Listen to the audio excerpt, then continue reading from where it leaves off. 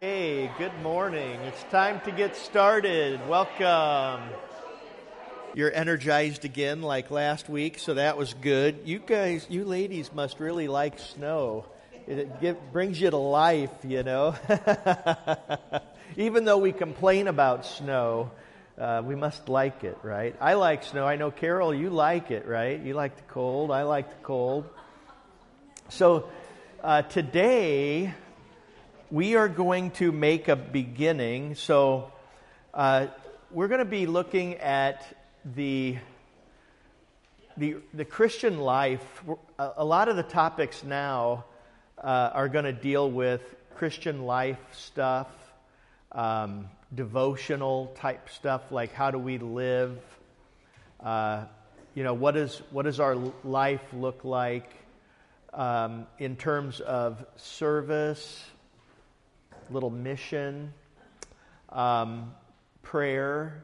So we might tackle some liturgical themes, maybe read a short early Christian sermon to see how they thought and how they looked at the holy life.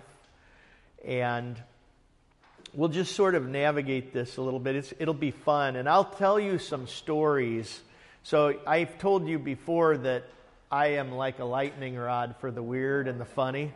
And I have some stories, and I haven't told you a lot of stories, but I'll tell you some stories. And they usually deal with some kind of evangelism or talking to people outside the church, and in some cases very different. I've had some conversations with people that are just so different from me. And it's been kind of fun and kind of funny. So we'll kind of see how it goes. And again, I had one, Nancy gave me a suggestion for a topic, which was great. If you have any topics, let me know. If there's something you'd really like to think about or talk about biblically, in terms of church history or our worship life, our liturgical life.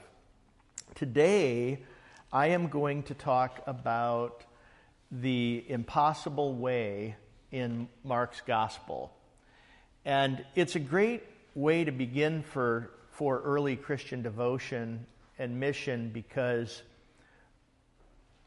we don't always know what to say to people. We also don't always have the courage that we need. And Mark is a great example of this. So today I'm going to have us look at the greater theme in Mark's gospel, and we're going to be looking at Mark himself a little bit. So you can imagine if you were to sit down and write a gospel. Let's say you were back in the early days and you were to sit down and write a gospel. How would you do it? Well, you would record the things that you saw Jesus do. You would also record some of the things that Jesus taught, but it would be impossible to record all of it, right? I mean, even John says, if I could put down all the things that Jesus said and did, I'd fill the whole earth, right, with the writings. But what else would you do? What would your theme be like? Well, your theme might reflect a little bit of your encounters, your own personal encounters with Jesus or your colleagues, right? The other disciples or the apostles, the people in the church. And so Mark's gospel is reflective of his own experience and his own journey. And so if you would, open up to Mark chapter 8, verses 27 to 38, and let's read these. These verses, to me, are the crux of Mark's gospel. So let's take a look at this. Mark chapter 8, verses 27 to 38. And Jesus went on with his disciples to the villages of Caesarea Philippi. And on the way he asked his disciples, "Who do people say that I am?" And they told him, "John the Baptist. And others say, Elijah. And others, one of the prophets." And he asked them, "But who do you say that I am?" Peter answered him, "You are the Christ." And he strictly charged them to tell no one about him. And he began to teach them that the Son of Man must suffer many things and be rejected by the elders and the chief priests and the scribes and be killed, and after 3 days rise again. And he said this plainly. And Peter took him aside and began to rebuke him. But turning and seeing his disciples, he rebuked Peter and said, "Get behind me, Satan, for you are not setting your mind on the things of God, but on the things of man." And calling the crowd to him with his disciples, he said to them, "If anyone would come after me, let him deny himself and take up his cross and follow me. For whoever would save his life will lose it, but whoever loses his life for my sake and the gospel's will save it. For what does it profit a man to gain the whole world and forfeit his soul? For what can a man give in return for his soul? For whoever is ashamed of me and of my words in this adulterous and sinful generation, of him will the Son of Man also be ashamed when he comes in the glory of his Father with the holy angels." Okay, now that text right there, to me, is the center of the whole gospel. And everything weaves and spins around those words, particularly verse 34 and verses 34 and 35. So Jesus is putting it to his hearers, so to the disciples, "If anyone would come after me, let him deny himself and take up his cross and follow me. For whoever would save his life will lose it, but whoever loses his life for my sake and the gospel's will save it." That's the crux of Mark's gospel. So the question then would be, can you do it?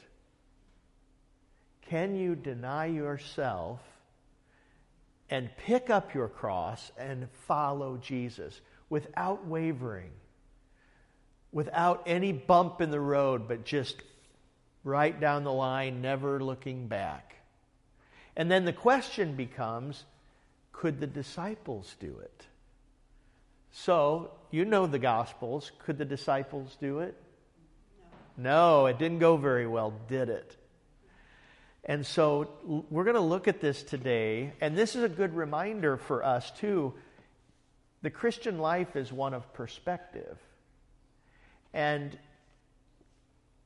when we live in the Christian faith and we're journeying, if we think, I can do it all, and I'm never going to mess it up, then if we do mess it up, then we feel like we have failed. And again, like I've said before, and I've seen so many times, I've seen Christians, if they don't have this focus in the correct way, if you're not correctly looking at this, and you think, I have to deny myself and perfectly follow Jesus, if you're an honest person, you will say, I can't do this. And when I was a young teenager, and I would have Christians come to me and talk to me about the Christian faith, I thought about these words in terms of the law.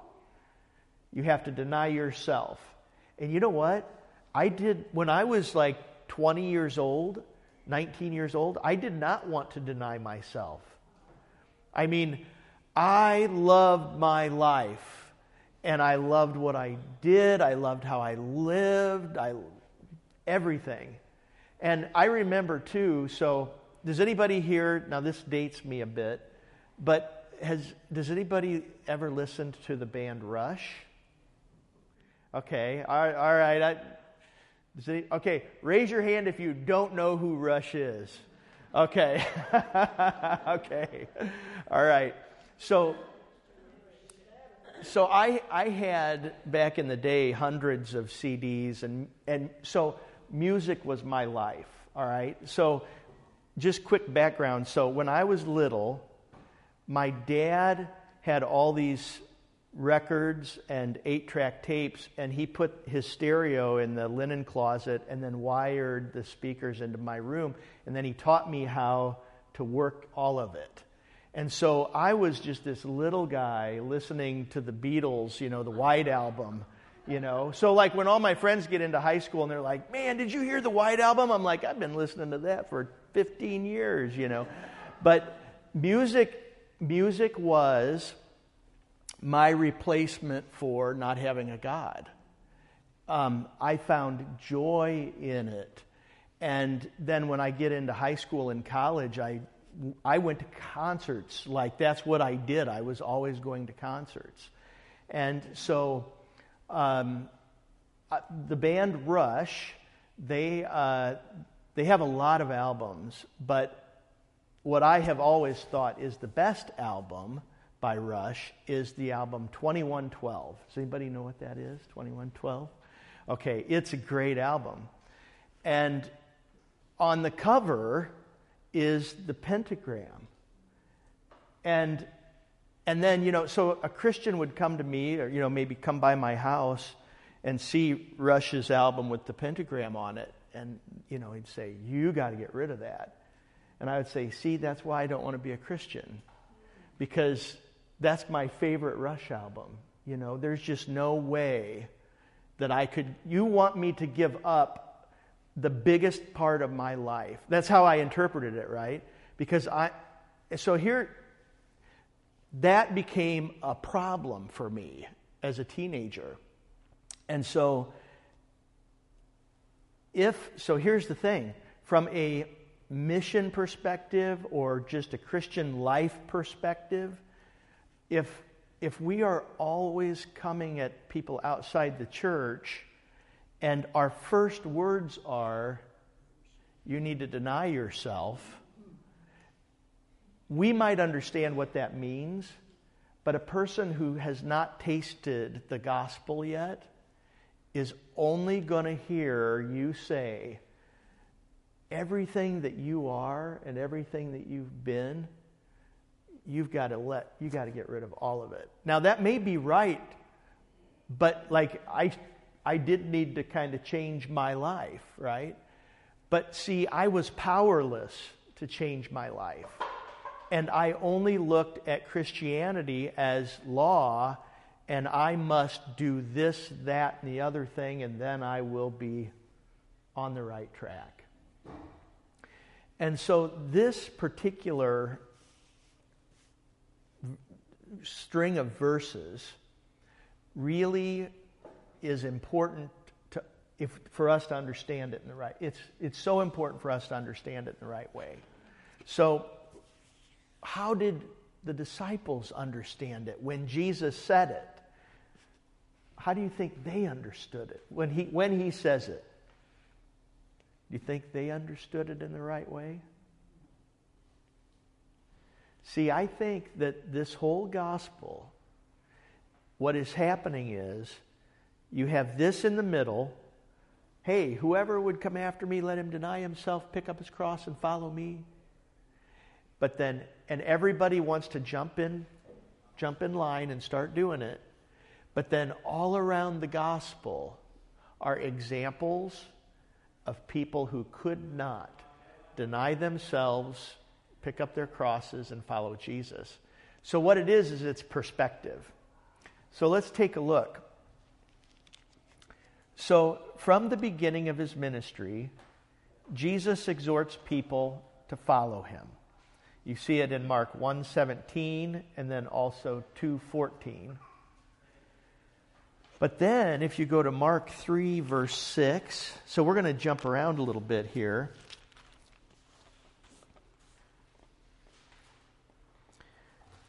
So Jesus heals a man with a withered hand in Mark chapter 3. He heals a paralytic in chapter 2. And so then in Mark 3, verse 6, it says, the Pharisees went out and immediately held counsel with the Herodians against him, how to destroy him. So right from the beginning, the way of Jesus is the way of deadly peril. Then there is the beheading of John the Baptist in Mark chapter 6. So we see, before these words in chapter 8, we see that the one who was the most vocal in pointing people to Jesus gets beheaded. Then in Mark 8, verse 31, more deadly peril. This time it's Jesus. He says that he's going to die. And Peter, in Mark chapter 8, wants the theology of glory. So Luther talked about this. He said there were two theologies in the world. There was the theology of glory and then the theology of the cross. And he said that the theology of glory is actually a false theology. And the theology of glory is just very simply, if I do the right things and believe the right way, then my problems will go away. The theology of the cross is, if I believe correctly and live and follow Jesus, I may still face suffering. And so the cross is the pattern.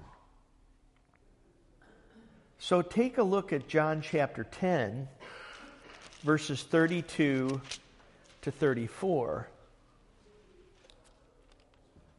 Whoops, that's not right. Where is it? The rich man, chapter 10, 17, starts at verse 17. And he was setting out on his journey. As he was setting out on his journey, a man ran up and knelt before him and asked him, "Good teacher, what must I do to inherit eternal life?" And Jesus said to him, "Why do you call me good? No one is good except God alone. You know the commandments. Do not murder, do not commit adultery, do not steal, do not bear false witness, do not defraud, honor your father and mother." And he said to him, "Teacher, all these I have kept from my youth." And Jesus, looking at him, loved him and said to him, "You lack one thing. Go, sell all that you have and give to the poor, and you will have treasure in heaven, and come follow me." Disheartened by the saying, he went away sorrowful, for he had great possessions. Now, in this text then, this is a good example of not understanding the chapter 8 in the right way. So, you look at this in view of Mark 8. So, he starts off and he says, "Good teacher, what must I do to be saved?" Why does Jesus ask him, "Why do you call me good?" Does anybody know? Because we would agree that Jesus is good, right? I mean, he is good. He is the good one, right? If anybody is. Why would Jesus question the man saying, "Good teacher"? You'd think he'd be like, okay, he gets that right at least. right? But he doesn't, because the rich young man, when he says good teacher, he calls him teacher, not Lord.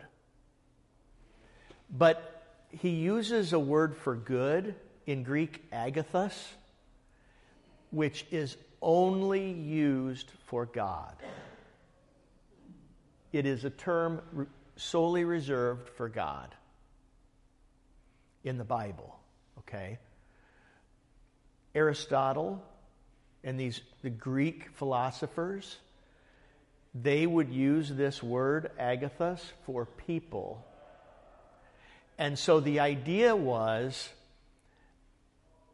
to the Greek philosophers, any human being is perfectly capable of being good in this way. They don't need God, or they could be God. Okay? So the rich young man is greatly misguided. If he would have said, good and holy Lord, then that maybe would be the tip-off that he understands who Jesus is. But he doesn't. The rich young man looks at religion as law, things I must do. And so he looks at Jesus as a teacher that is filled with the goodness that's only reserved for God, but he's not acknowledging him as God, if that makes sense.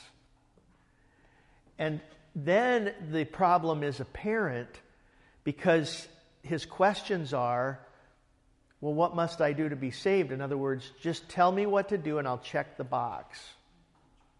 So to him, it's just simply a religion of, I can do it all. So just tell me what to do. But the response of Jesus actually then exposes the fact that the rich young man, for perhaps all the good that he did do, was not able to deny himself. Because his wealth and his possessions defined him. Just as music for me when I was a teenager defined me. And if someone were to come up to me and say, give up the things that mean the most to you and follow Jesus, those things I identified so much to my person that if I were to give it up, I would die. I would cease to exist. And see, this is part of the mark of idolatry. This is what I think Mark 8 is really driving at, is the things that are so dear to us that we cannot imagine ourselves existing without them. If they are the wrong things, then that is our idol. And the struggle is, and part of the pain of being a Christian is, to realize that we do still struggle with these things. This gives sense to Christian devotion. And this is why the messages that we see from all things Christian in the greater society vary the way they do. This is why Luther's theology of the cross was so fundamental to his theology. Our devotion and our life and who we are and everything we say and do is defined by our theology. And if our theology is, I'm pretty good and I can just do it all, well, pretty soon we may not need God too much. And our devotion is best if every time we come to the altar, we see just how much we need Jesus. And what it does is it makes it easier to then realize we don't need the things that we thought were so important. And the rich young man, I mean, it was all perspective, right? Because if you look at chapter 10 here, and you look at the commandments that Jesus references, what does he reference? Which table of the law? Yeah, it's all the neighbor stuff, right? He doesn't even mention the first table of the law, does he? Because the issue is, in this rich young man's case, his wealth was his idol, his God. So the first commandment is implied in all of it.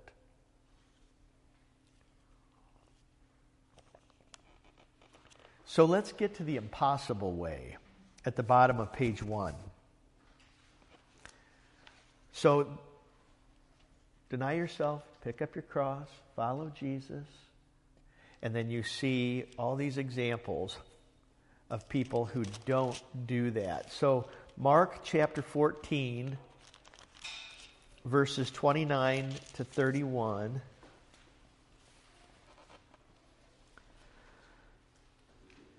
And it's, we know this, but we know this account.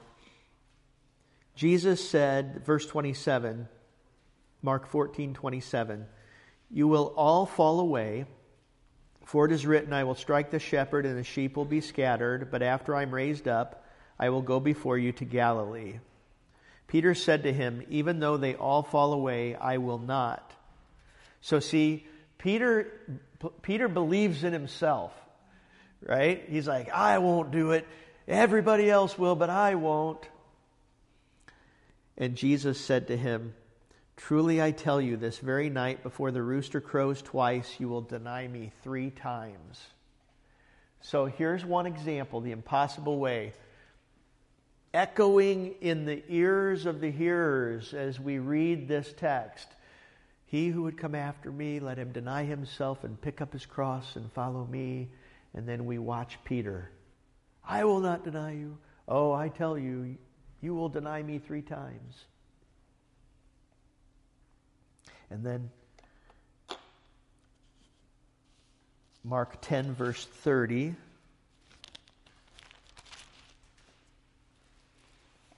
Peter, it starts at verse 28, Mark 10:28. Peter began to say to him, "See, we have left everything and followed you." Jesus said, "Truly I say to you, there is no one who has left house or brothers or sisters or mother or father or children or lands for my sake and for the gospel, who will not receive 100-fold now in this time, houses and brothers and sisters and mothers and children and lands with persecutions, and in the age to come eternal life. But many who are first will be last, and the last first." So Jesus there at the end is putting it in order, isn't he?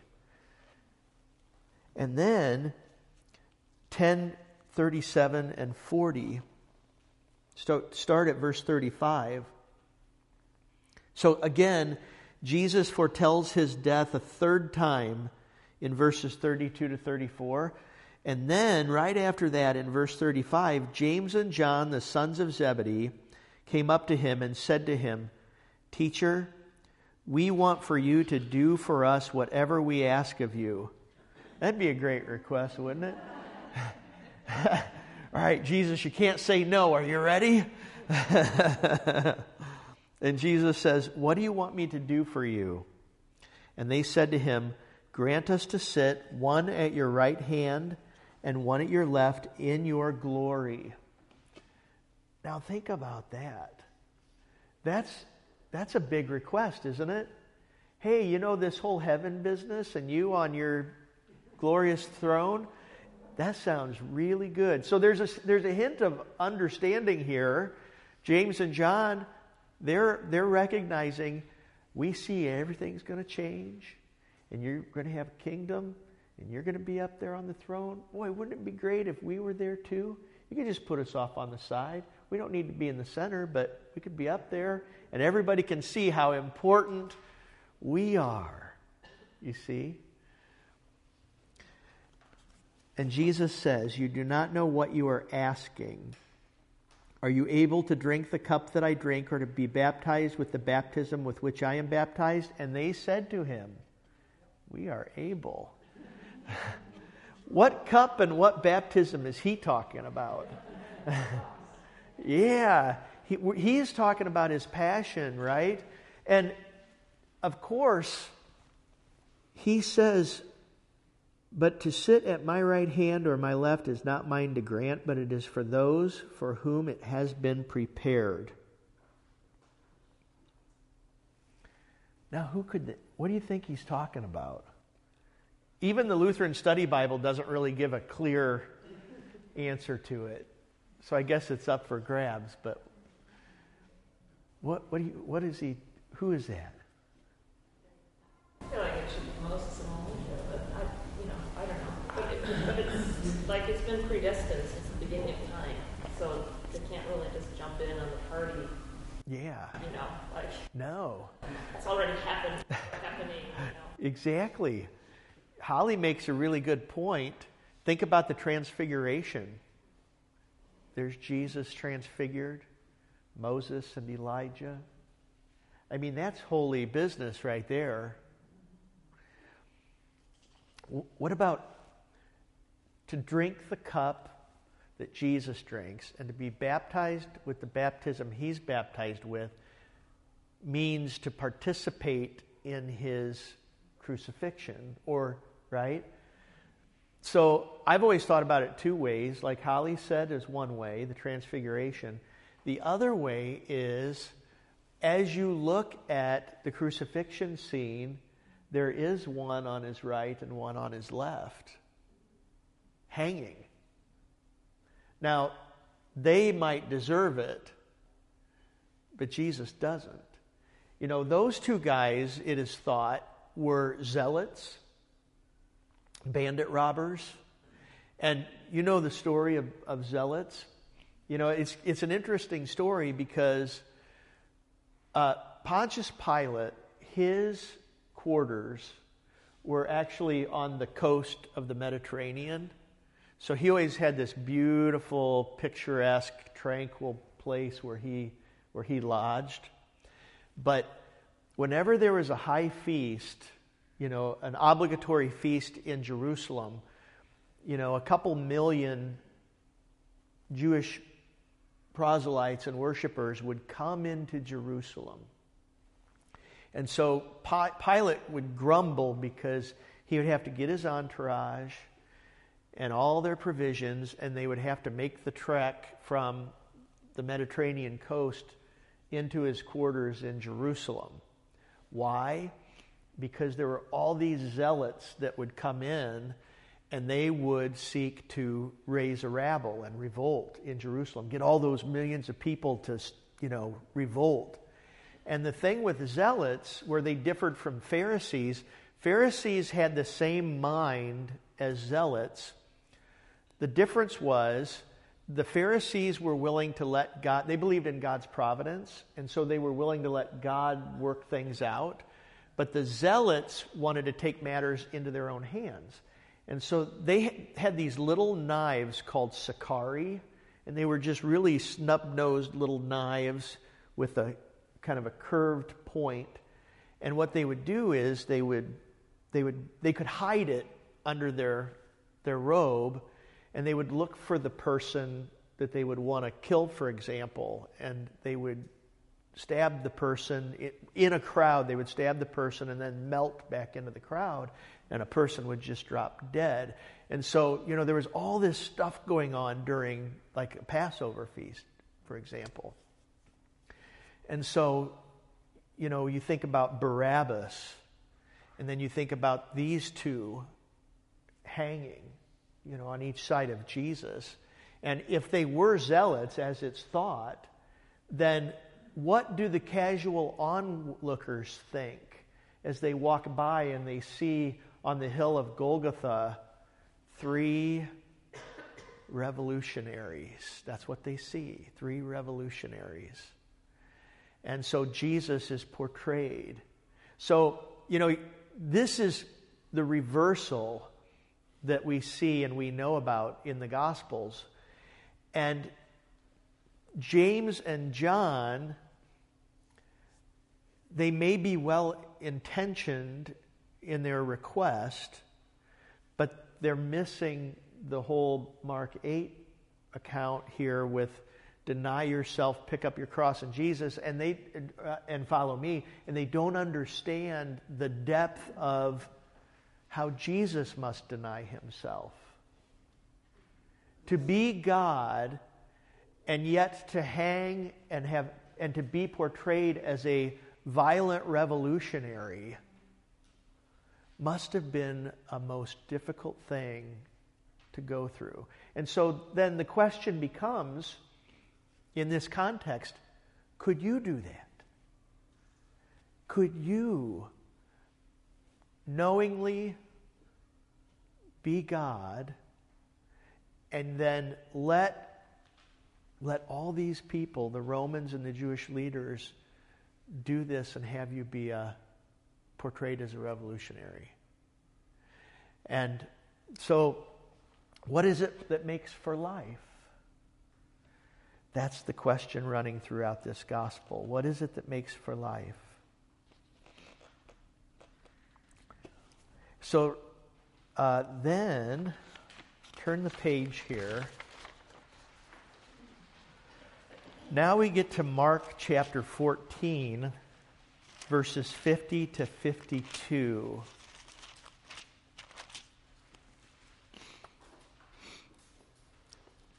So you have the betrayal and the arrest of Jesus. And it says, well, you know the account.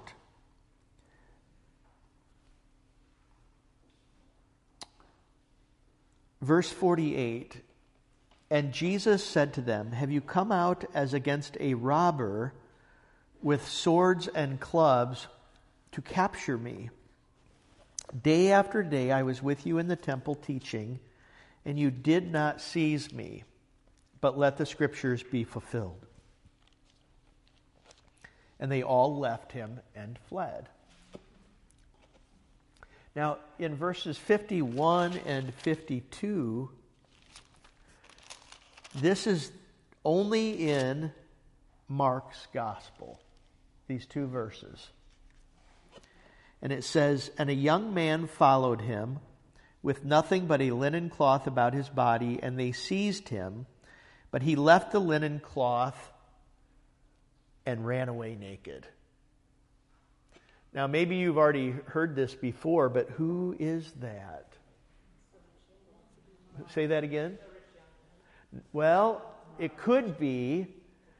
So here's kind of a... All right, so could be the rich young man. Who else? Some say it's Mark. Some say it's Mark. Now, what's interesting, and I've heard this, some think, and I don't know if this is true or not, but some think that the rich young man was also Mark. So, okay, now, so just kind of store that away to just think about it. But, see, this is one of those examples where Mark can talk about it because it's his cross to bear. You know, in the scriptures, it seems they don't talk about the sins of their colleagues. They let the colleagues tell on themselves. So Paul's conversion in the book of Acts, Paul tells it, and he tells it 3 times. This account, we see then in Mark a timid heart. Timid in the face of difficulty. And it's not just here that we see this with Mark. But it's a good practice in the church, in the early church, in the New Testament, where they don't dwell on the sins of others but their own. So it kind of goes back to that when Jesus says about the log in your eye, the splinter in your neighbor's eye when you've got the log in your own eye. It's kind of that way, like, hey, you've got your own stuff, so just stay focused on that when you think about the Savior. Now go to Mark chapter 16.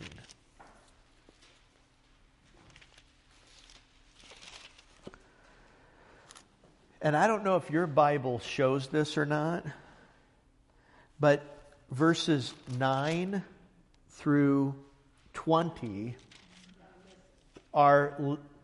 it's a later addition to the Gospel of Mark. So I think this is important in light of Mark 8 and denying yourself and following Jesus with the implied question, can you do it? Because look at Mark chapter 16 at verse 1. When the Sabbath was past, Mary Magdalene and Mary the mother of James and Salome bought spices so that they might go and anoint him. And very early on the first day of the week, when the sun had risen, they went to the tomb. And they were saying to one another, "Who will roll away the stone for us from the entrance of the tomb?" And looking up, they saw that the stone had been rolled back. It was very large. And entering the tomb, they saw a young man sitting on the right side, dressed in a white robe, and they were alarmed. And he said to them, "Do not be alarmed. You seek Jesus of Nazareth, who was crucified. He has risen. He is not here. See the place where they laid him? But go, tell his disciples and Peter that he is going before you to Galilee. There you will see him just as he told you." And they went out and fled from the tomb, for trembling and astonishment had seized them, and they said nothing to anyone, for they were afraid. And then, this is the gospel of the Lord. That's how the gospel ends. That is how the earliest form of Mark's gospel ends, with the ladies fleeing from the tomb, for they're filled with fear, and they say nothing to no one. The end. Now, isn't that a strange way to end the gospel? I mean, would you end your gospel that way? That's sort of, you're waiting for the glorious climax, right? It's the resurrection. They fled and they didn't tell anyone. Goodbye. See, Mark, this is what I think. Mark is thinking about his own level of timidity as a disciple of Christ. And as an evangelist, he wants the church to know that we struggle and we want to pick up our cross. But when it really comes to push and shove, it's really hard to deny ourselves and pick up our cross and follow Jesus. The disciples forsook Jesus and fled in Mark chapter 14, verse 50. Yes, Donna. This account says there was a young man sitting on the right side. The other gospel said there were angels, right? Yes. So, was he actually there? I think it was an angel. I think the young man was just, my understanding of it is that's just his description of the angel. So he, instead of saying an angel, he's giving you a description. Yeah. Yeah, good question. Yes? I need a little more clarification, Pastor. So you're saying, sure, with Mark, like him intentionally leaving out verses 9 to 20, he's doing that intentionally to highlight his timidity? Yeah, he's showing the reality of people. So what we do know from the other Gospels is that the women then did go and tell, right? But what he's emphasizing is at first they didn't. So what he's doing is he's saying, look, these people struggled with the divine realities. And so, it's a mark of his gospel that deny yourself, pick up your cross, and follow me. And then, like bullet points all along the gospel, you see pictures of people that thought maybe they could do it but couldn't do it. Yeah. But what he's saying is, it's okay. And the reason why he's saying it's okay is because of how the story ends. So if you look down, so Mark in the book of Acts, go to Acts chapter 12. Did that answer your question, G? Yeah, I think so, yeah. Okay. So Acts chapter 12, starting first at verse 12. And, in some ways, I don't know how you feel, but when we think about these things, we'd like to think better. Especially being a Christian, we would like to think better that I can do it. And that is our prayer, right? When we pray, often, part of our prayer is, Lord, help me to be a good Christian, a good follower, a good servant, with a merciful heart and a giving heart. That's what we want. And so it's a struggle to think that I can't do this the way that I would like. But Mark, the scriptures do end on an encouraging note, and I want to get to that before we break today. So Acts 12, verse 12. Let's see here. When he realized this, he went to the house of Mary, the mother of John, whose other name was Mark. Okay, so Mark had two names, and it was John Mark. Okay? So he mentions Mark, where many were gathered together and were praying. Then, if you go to verse 25 of the same chapter, it says in verse 24, the word of God increased and multiplied, and Barnabas and Saul returned from Jerusalem when they had completed their service, bringing with them John, whose other name was Mark. Okay, so you have this mission activity with Barnabas and Saul, so Barnabas and Paul, and they bring along young Mark. Okay, so the young man who fled in fear at the arrest of Jesus is now being included with two very strong apostles on some mission work. Then we get to Acts chapter 13. And let's just take a quick look at this in verse 1.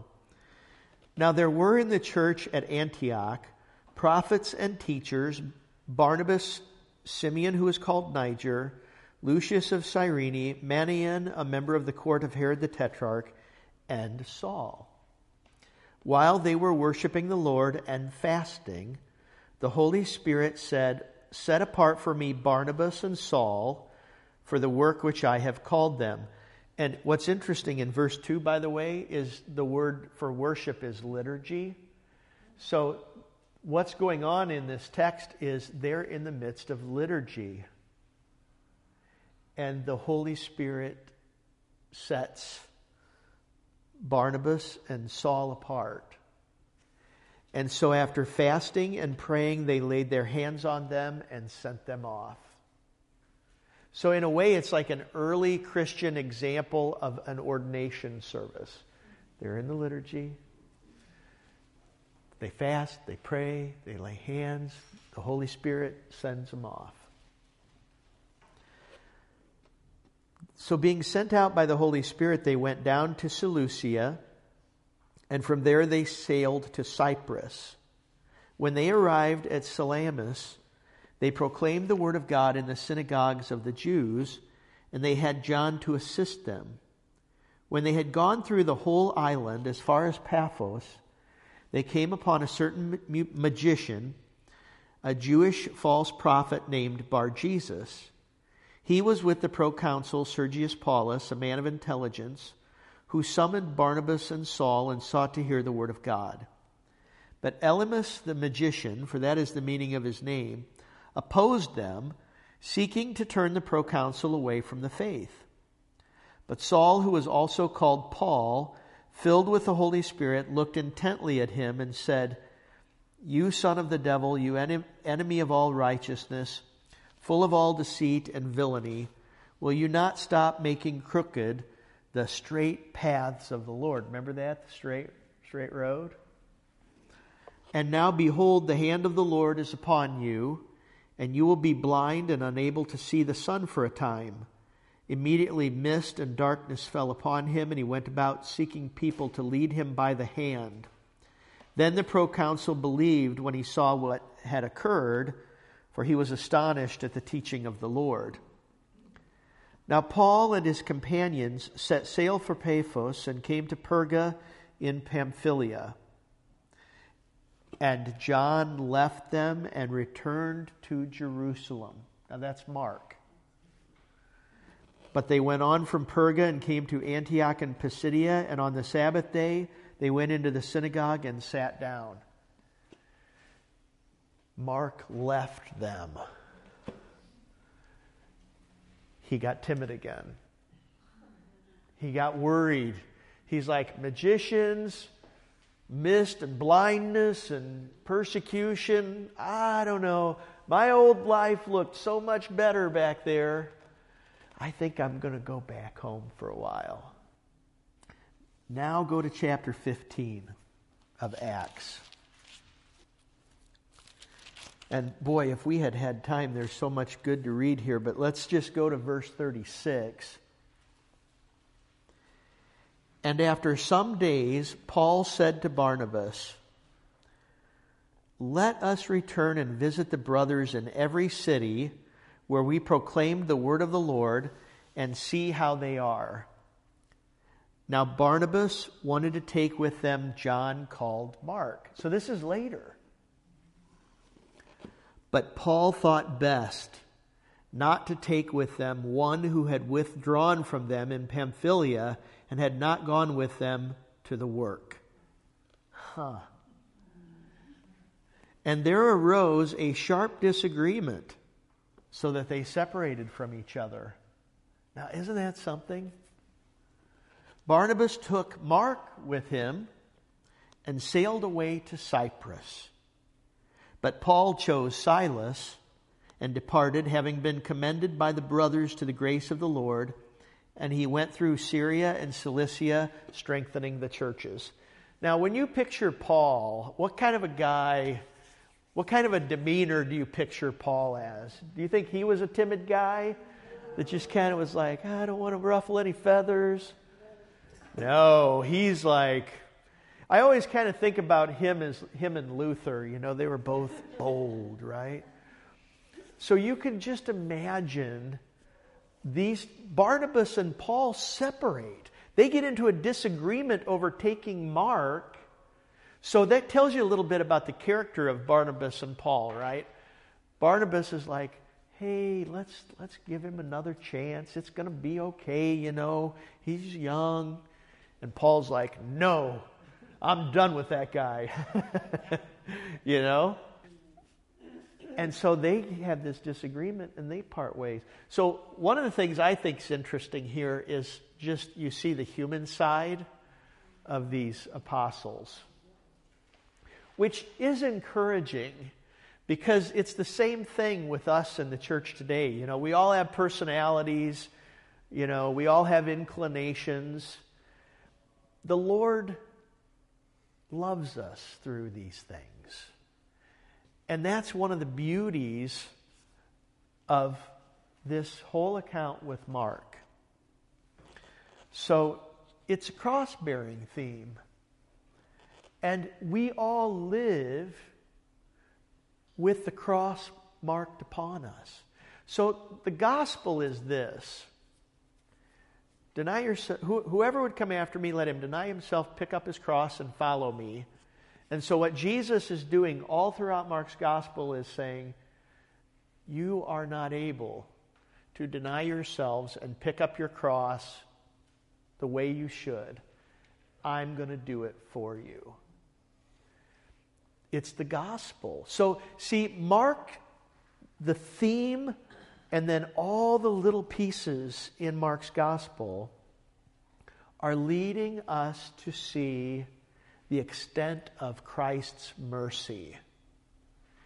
When people fail, Jesus doesn't pound them into the sand and move on, but he picks them up and has them with him as he goes to the cross. He dies for their sins. He dies for their failures. And then he gives them the ability later to live out a life of faith and service in his grace. And it comes at the end. So go to 2 Timothy chapter 4, verse 11. So the beautiful thing about this is, if you feel as though you're like one of these folks, don't be disheartened. You are precious in the sight of Christ. And he loves you through your struggles. And he is in the process of growing you and changing you. Because the thing is, Peter denied Jesus 3 times, but then what did he do later? He went and did great work. The women didn't go and tell at first, but then they did. Mark kept running away, but he stuck, right? He stayed in. The Lord kept using him. This is part then of Christian growth. Who you are today is not who you will be down the road. The Lord is in the process of shaping you. As he forgives you, he strengthens you. And part of the encouragement is that in the book of Acts, right at the beginning, and we'll look at this in this course of this study, the Pentecost event and the giving of the Holy Spirit to the church. The Holy Spirit was always at work, but he's given to the church. And you see through the Holy Spirit that Peter is then able to do what he does. Paul does what he does. Mark does what he does. And so here you have 2 Timothy 4, and Paul is in jail. He's in prison.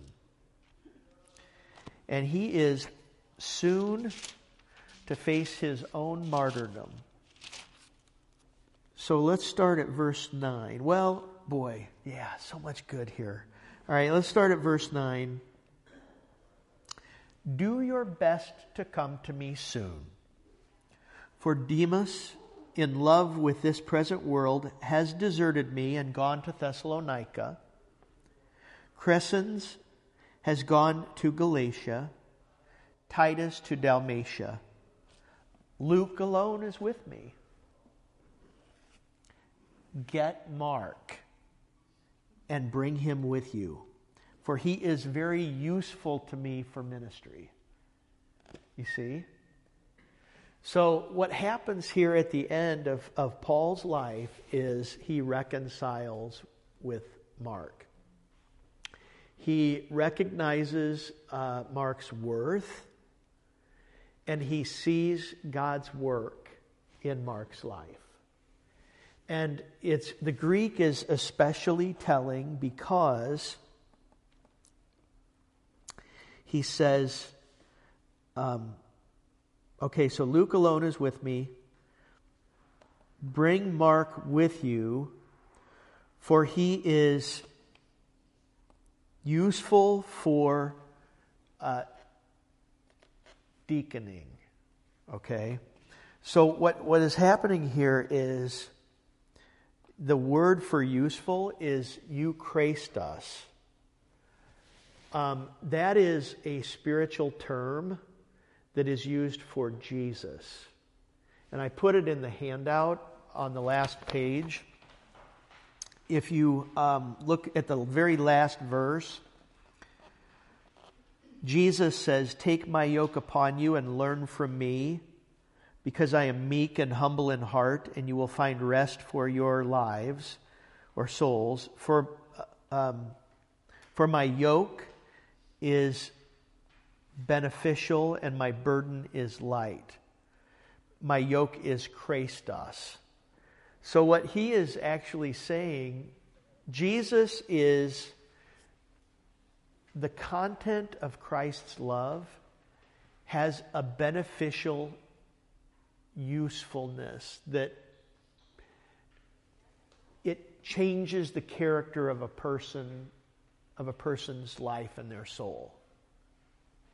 This is what Jesus gives. He gives Christos. He gives this usefulness or beneficialness or goodness. Now, Paul says, Mark is useful to me. He's euchrestos, which what Paul is actually saying in the Greek text is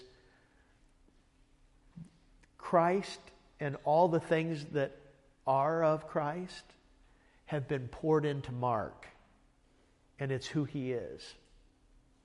So you go from this timid young guy, maybe even a rich guy that turns away, to then turning away in the mission field, to suddenly now being this solid Christian evangelist that is a part of the fabric of the church, and Paul acknowledges it.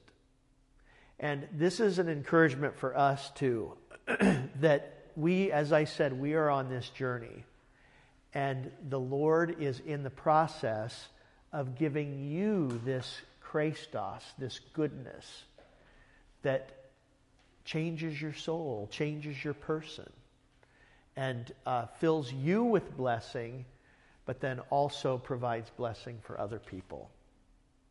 So let's close with the collect and the benediction. Almighty God, you know we live in the midst of so many dangers that in our frailty we cannot stand upright. Grant strength and protection to support us in all dangers and carry us through all temptations. Through Jesus Christ, your Son, our Lord, who lives and reigns with you and the Holy Spirit, one God, now and forever. Amen. The Lord bless you and keep you. The Lord make his face shine on you and be gracious to you. The Lord look upon you with favor and give you peace. Amen. Have a blessed day. Thank you for coming.